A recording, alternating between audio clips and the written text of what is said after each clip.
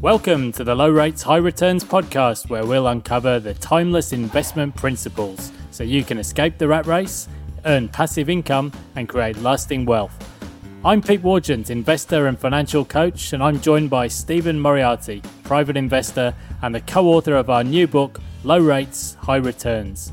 In each episode of this podcast, we talk about the crucial concepts around managing your own money, how to invest, when to invest, and the key lessons we've learned along the way about generating passive income. The things we discuss in this episode shouldn't be taken as financial advice, and we recommend you reach out to a licensed professional advisor who can help you with your unique circumstances. Enjoy the show. G'day, welcome to the Low Rates, High Returns podcast with me, Pete Wargent. I'm here with Stephen Moriarty. G'day, Steve. How are you, mate? I'm really good. So it's the final episode in our mini-series on the top 10 investment books of all time. Very snugly included our own book, which I thought was an excellent selection. But pleased to say we've got a couple of different picks for you today. And in fact, the final two picks in our 10 books mini-series. So Steve, let's kick off with your choice. So we've done quite a bit of stuff on Warren Buffett, Uncle Warren, over recent months. So tell us a bit about your pick and why you chose it. Okay. The drum roll, please. I've selected the new Buffettology, which is written in 2002 by Mary Buffett, who was Warren's daughter-in-law for only a period of time, and a guy called David Clark. This pair has written quite a few books on Buffett. There's the Dow Warren Buffett and the Art of Arbitrage, the Buffettology Workbook. You know, they've really, the famous sayings and, Warren's 30 favourite recipes or something. They're good books, and I'll explain why, but you get a bit of the idea they're cashing in on the name a little bit. I did always wonder this. Like, I actually always had this thought, like, how much of an insight do you get into an investor by being a daughter-in-law, and how much of it is actually cashing in on the name? I remember the golf magazines years ago used to get stuck into Jill Faldo after she got divorced from Nick Faldo, and she kept the name. And there was a lot of snide comments about cashing in on the name for years after they were separated and so on. But is there any special insight that somebody gets by being a daughter-in-law? Look, it's hard to say, Pete. The reason why I selected this book, what I've been trying to do with my five choices, is to say, let's go from the macro. And as you remember, we started with Robert Shiller and Irrational Exuberance, and I've tried to bring it down to the micro, which is this book saying, this is how Warren Buffett thinks when he buys a company. So it's a really, really good book to understand how Buffett thinks. And the thing that I think is really good, Pete, is that it gives you a lot of equations and a lot of things to work out, like the internal rate of return and the return on equity, and I'll go through some later. So it's a good methodology book. So it's not like you read a book on Buffett and go, oh, yeah, Warren likes competitive advantage and, here's how he bought, the salad oil scandal and all those ones.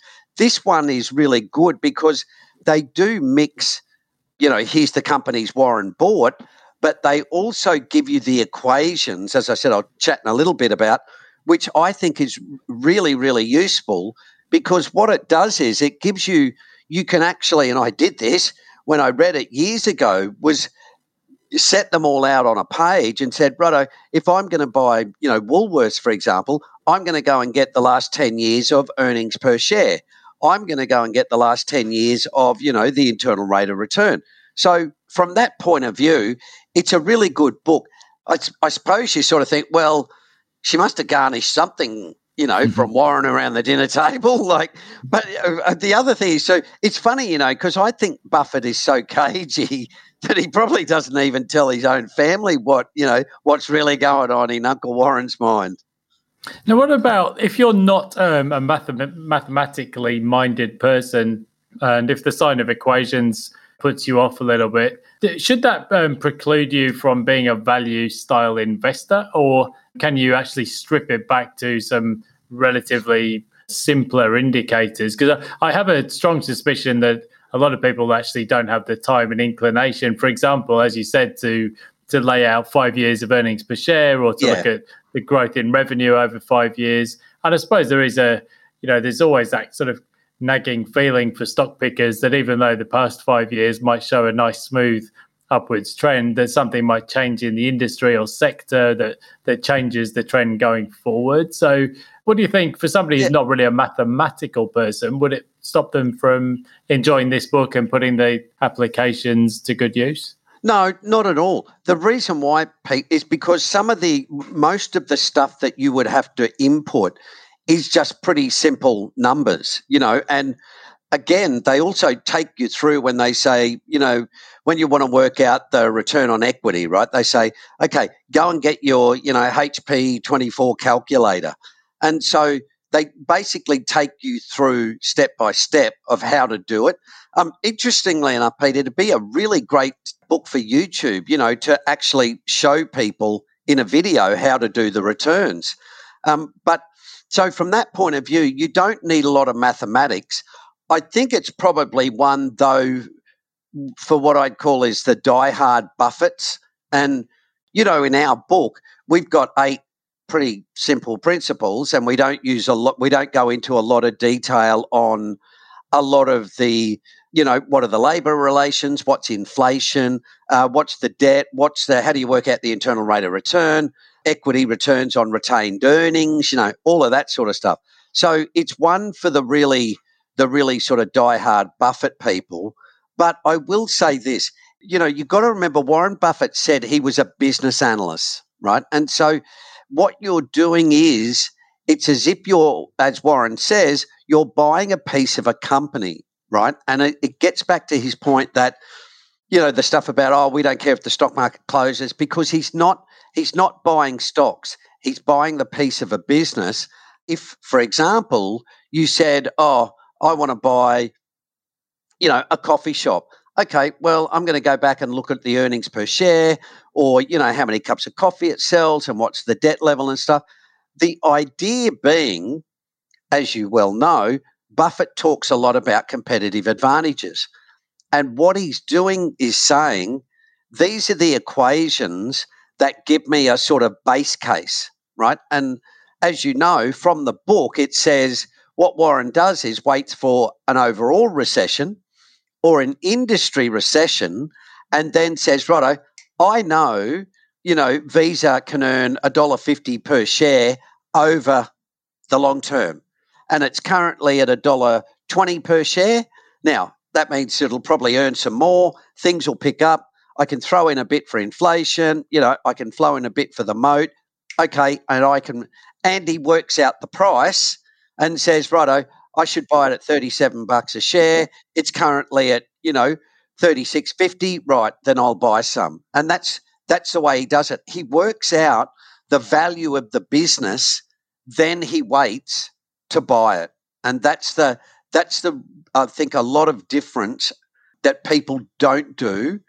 And the thing about Buffett is that, or about this book, is it really gives you a really good methodology to say this is how Warren Buffett would basically buy a share. Yeah, I mean, you've touched on the really key point there.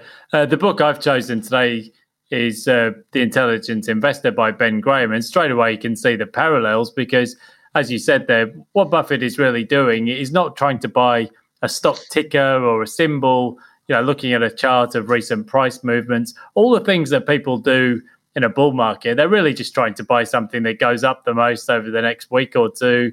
And you can see that in the trends in the turnover of stocks. People hold them for shorter and shorter periods, whereas what Buffett is doing, and particularly what Buffettology, the book, shows you how to do, is imagine that you were actually buying the whole business. How would you look at it? Well, you'd look at the leverage, the gearing ratio. Has the company got too much debt? Because that gives you the survivorship point. You would look at, what is the company's advantage or moat? Has it got a wide moat or a deep moat? You would look at the prospects for the industry and all of those things. That's what you would do if you're buying a business. I think increasingly, and particularly in bull markets, people are really thinking about just buying stock tickers and symbols. And that's probably it's a really strong parallel with what Ben Graham obviously taught all those decades before. And I think, even if all this Buffettology book does for a lot of people, just brings you back to that point of imagine you're buying the whole business and then think about how much you would be prepared to pay for that, rather than looking at charts of share prices. Because I think a lot of people these days, we know that it's the case because stock turnover is just so high now. It's interesting because I'm quite critical of a lot of people who talk about, oh yeah, I'm a Buffett investor, and then then they're turning their portfolio over every 2 years or something. Yeah, it's a bit like, mate, I think Warren holds for a bit longer than that. Mentioning no names. yeah.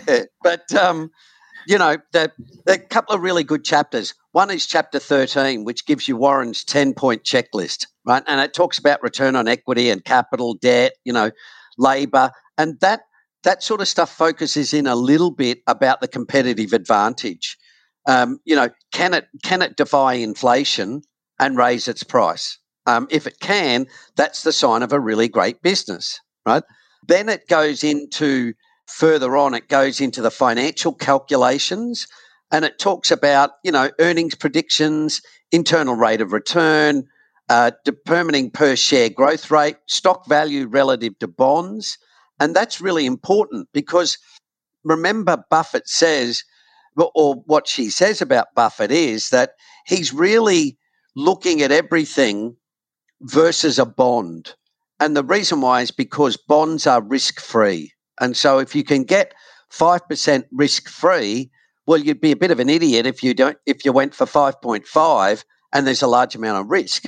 So what Buffett's doing is working out how he can compound his money in a sense, like a Kelly investor.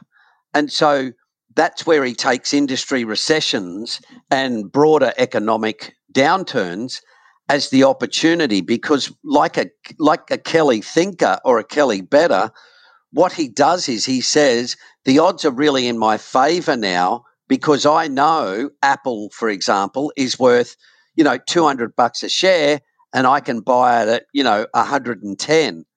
And it's that sort of thing that Buffett is really good at. He's really good at getting the long-term value out of something. Like you tend to look at a stock at $1 and go, wow, it's 80 cents. Wow, I'll make 20% if it goes back through $1. What Buffett is doing is saying, if I hold this company for 30 years, it will be worth $25.50. Oh, I'm getting it for 80 cents. Okay, that's a really good buy. And that's what the equations in the book do for you. You make really sensible projections, but based on fairly conservative elements rather than, at the moment, like the unicorns where it's like, oh, yeah, it's going to grow 50% a year for 20 years. And it's like, well, hang on, if it does that, it'll be worth $2 trillion. That's the real benefit of this book. Even if, as I said, you're not a mad Buffett person, it really gives you lots of stuff where you go, well, geez, it's always handy to be able to work out the forecast earnings per share on those sorts of things. So it's really good for that sort of reason. Yeah, and I think the Apple example is fantastic actually, because I think for a lot of people, they would be surprised that Buffett took such a large position in what is fundamentally a tech-style company. But, if you listen to Buffett in the interviews, he said, well, look, this is a fantastic company. Look at all the products, empty your pockets. Look at all the products that Apple is providing that are just becoming a part of our daily infrastructure. And then he can look at the financials, and there's years of data there. He can look at earnings per share, earnings yield. He can project this stuff out for the long term, and then make an assessment. And then once again, not for the first time, placing a huge chunk of the portfolio in one stock, which is something that not many people have the confidence to do. But through understanding those basic equations and understanding the value of the total business, you can have $100 billion invested. And as we talked about yesterday, just imagine the size of those dividend checks that are landing. Yeah. Now it's pretty spectacular when you look at what's being paid back over time. So that's actually a very good example of understanding the total value of the business over the long term, and then understanding that having a very large investment could pay huge dividends over time, literally. Yeah. Here's the thing, Pete, that really stands out. You always hear these people talk about, if you'd have bought Apple in 1986 when it was when Steve Jobs was in a garage and all that sort of bullshit that they go on with, you'd have made 8 zillion%. If you'd have followed Warren Buffett into Apple, you'd have done, you'd have absolutely killed it. And so my point being, Buffett's only held Apple for less than 10 years. And he's already getting dividend checks of like $900 million, right? So, you know what I mean? Like it's what I say to people about, it's the way you compound your money. It's not simply saying, you get in early at 10 cents and hope like hell it goes to $40. Those sort of things are really, really rare. And even Charlie Munger says, if you look at Berkshire's portfolio, basically we've got 6 or 7 stocks that have made an absolute killing, right? And it's been because they've bought them, not necessarily when they've IPO'd, but that's why Buffett bought Apple after, 30 years of operation, because what I think he saw was Apple being an infrastructure stock for the future with, services and all that sort of stuff. And so I think Apple is like a highway, right? A really popular highway with a toll road on it. And what these equations do is get you inside Buffett's head to an extent to sort of say, okay, so that's how Warren Buffett thinks. And it's just, I can tell you, it's a really, really useful exercise because it gives you a model about how to select stocks. And what it does too is it gives you a fairly conservative price estimate of a company. So, you can sort of use the P/E ratio as a shorthand, but if you want to go deeper and deeper, then what Buffett is great at doing is saying and we talk about this with Kelly, the public price is $10, but I know in 10 years it's probably going to be worth 85 or, 18 or something. That's what people don't see. And that's what Buffett can say. It doesn't look that cheap now, but by God, if this company goes like I think it's going to go, it's going to be a really, really great company, and that's what happens. Yeah, that's the power of this book, isn't it? It's helping you to understand. You look back at a company like Apple, and it looks kind of obvious in hindsight, but it probably wasn't obvious at the time. Yes, and that is really, it's really just a shortcut for people wanting to understand. Well, how does Buffett understand the long-term value of a business? And this is how, by understanding some, in many ways, simple filters and simple equations. And if you can buy a company that's going to be worth 10x down the track, well, it makes perfect sense to place a big bet. Now, I suppose this could lead on to a whole other conversation about why markets don't price all of that in today. But then let's park that conversation for another day. I think this is probably a good segue into my selection then, which is the Intelligent Investor by Ben Graham. Partly because maybe we should have done these books in a different order today, because it helps you to understand in many ways the genesis of Warren Buffett's ideas. So for those of you not familiar, Ben Graham was to some degree Buffett's mentor. To some decades earlier, he'd had a pretty tough upbringing, originally from Europe, in fact with a different surname, grew up as Grossbaum, but eventually ended up on Wall Street. And interesting backstory, because Ben Graham suffered some pretty harrowing losses through 1929 to 32, but the Graham-Newman Corporation returned nearly 15% per annum for a very long period of time. Now, you'll start to see there's a number of parallels here with the way in which Buffett thinks. He looks at the present value of future cash flows. He understands how the pendulum always swings between over-optimism back to pessimism. And a particularly key concept is the idea of the margin of safety. So if you understand the business to be worth X, then you really want to be buying the company for Y, i.e. with a decent margin of safety. A lot of those ideas which informed the way in which Buffett invests, although, as we'll come on to, Steve, Buffett obviously took those ideas and brought them into the modern era by understanding that you don't just look at the bottom end of town in terms of stocks, you actually look for stuff with great future potential as well. But I think so many common themes through the book, Steve.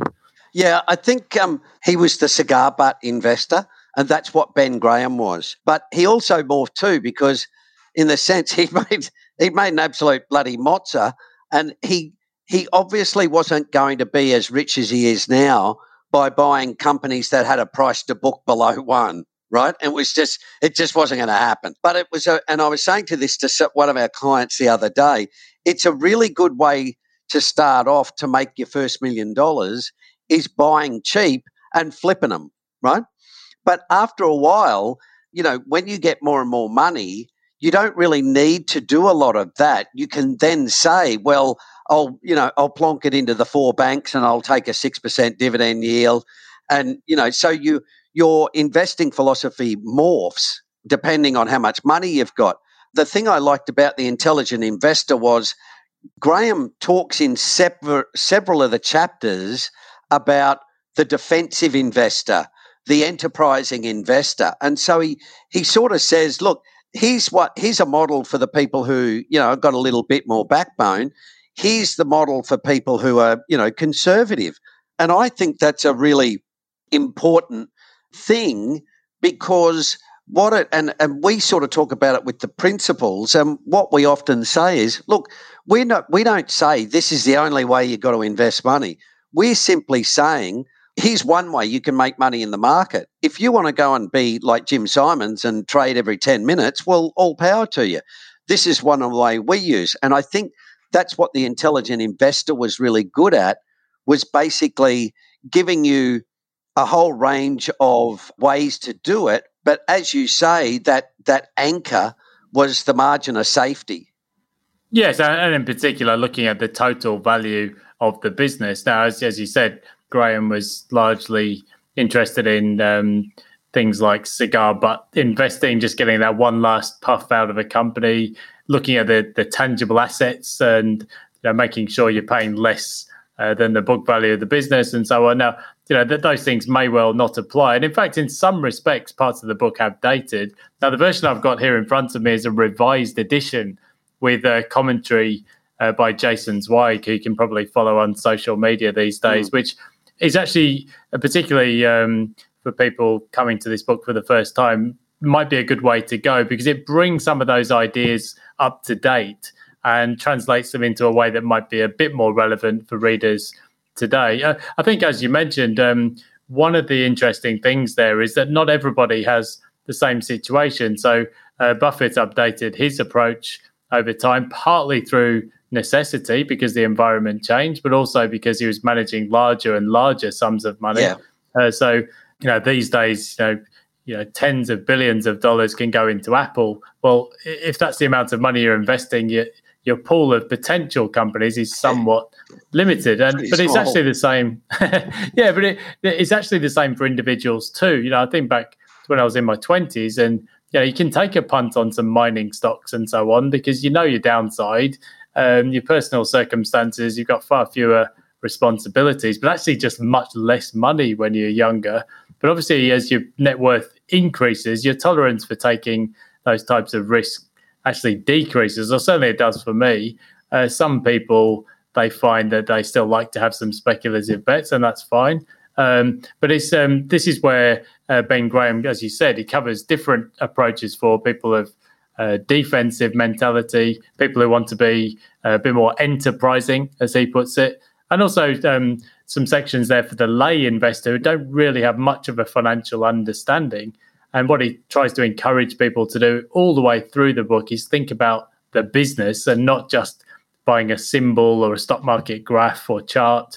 Obviously, they're the themes and the flow through to Warren Buffett in the modern era. And I think there's so many parallels today in terms of some of the periods that he talks about. He talks about 100 years of stock market history, and there's all the time there's this swing, the pendulum between over-optimism and pessimism. And the periods of over-optimism, people start talking about a new world order, and they extrapolate the recent past into the future, which is how we end up with books like Dow 36,000 and Dow 40,000. But as Graham shows, that if you actually read enough stock market history, you'll see that that pendulum is always swinging and it's never different this time around. Yeah, well, it's so funny because it takes us all the way back, or it leads us back full circle to Robert Schiller's Irrational Exuberance, which is exactly the same. And funnily enough, Pete, when you think about it, it's different. It's different in a couple of ways. One is it's different from Buffett because what Buffett says is, yeah, I know there's over optimism and over pessimism, but I'm going to look at the fundamental value of it, of a company.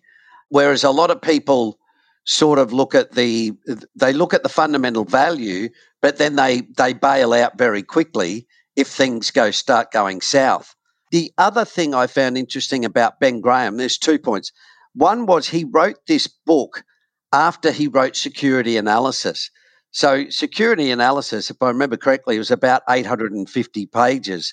And I can tell you, when I first started investing, I read it. Oh God, geez, I tell you, it was a turgid read. But it was interesting because I was mad dog on investing. But if someone said to me, "Would you read it again now?" It's like, no, not really. If you're suffering from insomnia, it can be pretty useful. Yeah, I think that actually it's an important point, actually, Steve. I think as we certainly concluded in our own book, there's sometimes there's a bit of a law of diminishing returns there for the average investor who's not Warren Buffett. You can spend many moons these days analysing financial data and looking through the notes of annual reports, but you'll probably find that 99% of the returns are accounted for by simply market timing, being in the right sector, the price you pay, buying the right country, rather than poring over thousands of pages of financial data. So, look, there is a bit of that in the intelligent investor, and if you're not from a financial background, some of it could be a hard read if you're reading about railroads of decades prior, which may not seem relevant, but it's more just the teachings and the learnings, if that's a word these days, that you can apply to your investing today. I think there's probably 2 or 3 themes I might just throw into the mix, Steve, before we wrap up. One of the things that's kind of touched on is, well, should you just buy what you know in terms of companies? And I think Graham's view on that would be, well, yes, but there's more to it than just that, because as we saw in the tech bubble when Barbara Streisand said, well, I shop at Starbucks, so I buy Starbucks, in 1999. There's a lot more to it than just buying the companies you're familiar with. Yeah. And in fact, a familiarity can actually breed a sort of an illusion of certainty or understanding, as the employees of, say, WorldCom or Enron would have found out, because so much of their stock in their 401ks was actually in their own company because they felt they understood it. So what Ben Graham is saying, well, look, you need to understand the fundamentals of the business, and you're not just buying a share price today. Imagine you're buying the whole business. I suppose that's one theme. I think in terms of investment funds, there's definitely this concept of the first shall be last and the last shall be first. I think that just goes back to the point on optimism becoming pessimism and vice versa. Mean reversion. I think one of the things I found particularly interesting as well is that, yes, there's a lot of detail on analysis of companies, but there is also just an element here of personal finance. And as you said, you've got to take into account your personal circumstances. You could lose your job. So, having 100% of your money just whacked into stocks. I mean, yes, the history of the stock market shows that will beat inflation. It will beat bonds most of the time, but not all the time. But also, factor in your own personal circumstances could change. And I think, there is an element in probably more so in the commentary than the book itself, is that actually, for most of us, actually retiring comfortably is more important than whether you beat the S&P 500 in any specific year. And, this is one of those things that we get all the time from people. we get emails from people saying, "Oh yeah, but between March 2020 and July 21, you could have done X or Y." It's like, well, yeah, that is true, and it's also fine, but you've got to look at it in the broader context of, well, what are we actually investing for here? And and that's really where this book can add some value. And so, well, in the end, what are we doing? We want to retire comfortably and do so with a familiar or comfortable level of risk. Yeah, I think I'll tell you what's an interesting part for me, and there's another book on Ben Graham called The Rediscovered Ben Graham. I would recommend it to people to read. It's a great read. But what we're talking, Pete, about, Warren Buffett morphing from cigar butts to a sort of, Charlie Munger value guy. Ben Graham went from being a price-to-book buyer, cigar butts, and as you said, he talked about fundamental value and stuff. And, in the end, he did an interview, and it's in the book, The Rediscovered Benjamin Graham. He said, I've worked out a way to make 15% per year, basically every year, which means you double your money, every 5 years if you compound. And it was basically statistical arbitrage. And so what he basically said was, like the cigar butts, just buy 30 of them, 5 will go broke, 10 won't do anything, but half of them will go gangbusters, and you'll make lots of money. And he got to the point, which is interesting, because he said, basically, the guy, I think, said to him, what do you think about fundamental analysis or something? And he basically said, nah, don't even bother with it anymore. Just buy stocks with PEs lower than – buy anything on a PE of 7, and you should probably put some money into any stock on a PE lower than 10. And it's just interesting because Buffett a while ago sort of said, if I hadn't met Charlie and I'd stayed with Ben Graham, I'd have been a lot poorer. Which I must admit I was a bit like, oh, well, that's not a very nice thing to say. But, he might have just been flattering Charlie. But, yeah, it's interesting how, like you say, the landscape changes, but your own personal philosophy grows as well. And we talked about this all through our podcasts and stuff where, you were sort of saying you were doing this and then you morphed to that. The same thing that I did, like you spend the first 5 years going, well, am I a value guy? Am I a growth guy? Like, oh, no, maybe I'm a candlestick guy. What we tried to do in this book series is say to people, here's a whole raft of books. Go and read them all, and you'll probably come back and might go, nah, I think that's all garbage. I'm going to be a technical analyst guy or a trend follower or something. So there's just sort of plenty in all of those books we've mentioned just to sort of, get you thinking. Yeah, absolutely. In fact, that's one of the key takeaways, isn't it, from this book, is actually learning to think for yourself. There's always books that come out. We've discovered a new thing that works, the calendar effect, or the foolish four. But you can just be fooled by large samples of data and patterns. Yeah. And what Graham would say is, well, look, learn to think for yourself, and then we'll go through periods of high inflation, low inflation, and he talks about the money illusion. I think just 2 final points, takeaways which mirror what we talk about in our book. One is that cash is not trash, because cash does a number of things for you. It gives you a buffer, but it also gives you some optionality. Bonds aren't popular at the moment, but they have a part to play in a portfolio. And I think as well, just one other thing that has changed, I think, over time, and that is the importance of diversifying, particularly looking at foreign stocks, because take the example of Japan. Everyone always uses Japan, but look at what happened to the stock market there and how long it took to recover. And people might say, well, the lesson is don't invest in a country like Japan, which I guess, yes, is true. Don't pay too much. But more to the point, people in Japan should have been diversified overseas. Yeah. And that is definitely something which has really changed over the last 20 or 30 years. Now, we can easily diversify overseas, so we probably should. So I think that is a half decent summary. I think what Graham is best known for, of course, is his Mr. Market analogy, Jekyll and Hyde, and looking for the times when other people are depressed, and that's when you'll get the best bargains. But as Graham shows you, you can beat the professionals, you can beat the money managers because they have a mandate, and you just free to manage your money as you see fit. So I think, we've sadly come to the end of our top 10 investment book, Steve. But fear not, because we have another exciting mini-series coming up for you soon. We just have to finalise what it actually is, so we won't... You'll be the first to know. Yeah, as soon as we do. So there's a little spoiler for our next mini-series. But thanks for joining today and for joining for this whole mini-series. It's been fun to go through those 10 books. We might just put some links back in the show notes as well, just so you've got a list of those top 10. As Steve said, you read widely and read those high-quality investment books, you'll definitely come away with useful information, and that will help to formulate your overall strategy. So thanks for joining, Steve, and we'll see you next week. Cheers. Okay, cheers, mate. Thanks for listening. If you enjoyed this episode and you want to know more, you can download a free chapter and extra bonuses from our new book, Low Rates, High Returns. Just visit www.lowrateshighreturns.com/book to download your free copy. The things we've discussed in this episode shouldn't be taken as financial advice, and we recommend you reach out to a licensed professional advisor who can help you with your unique circumstances. Stephen and I are both on LinkedIn and Twitter, so do reach out and connect with us.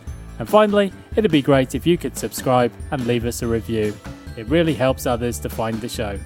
Now take care and invest wisely. Cheers.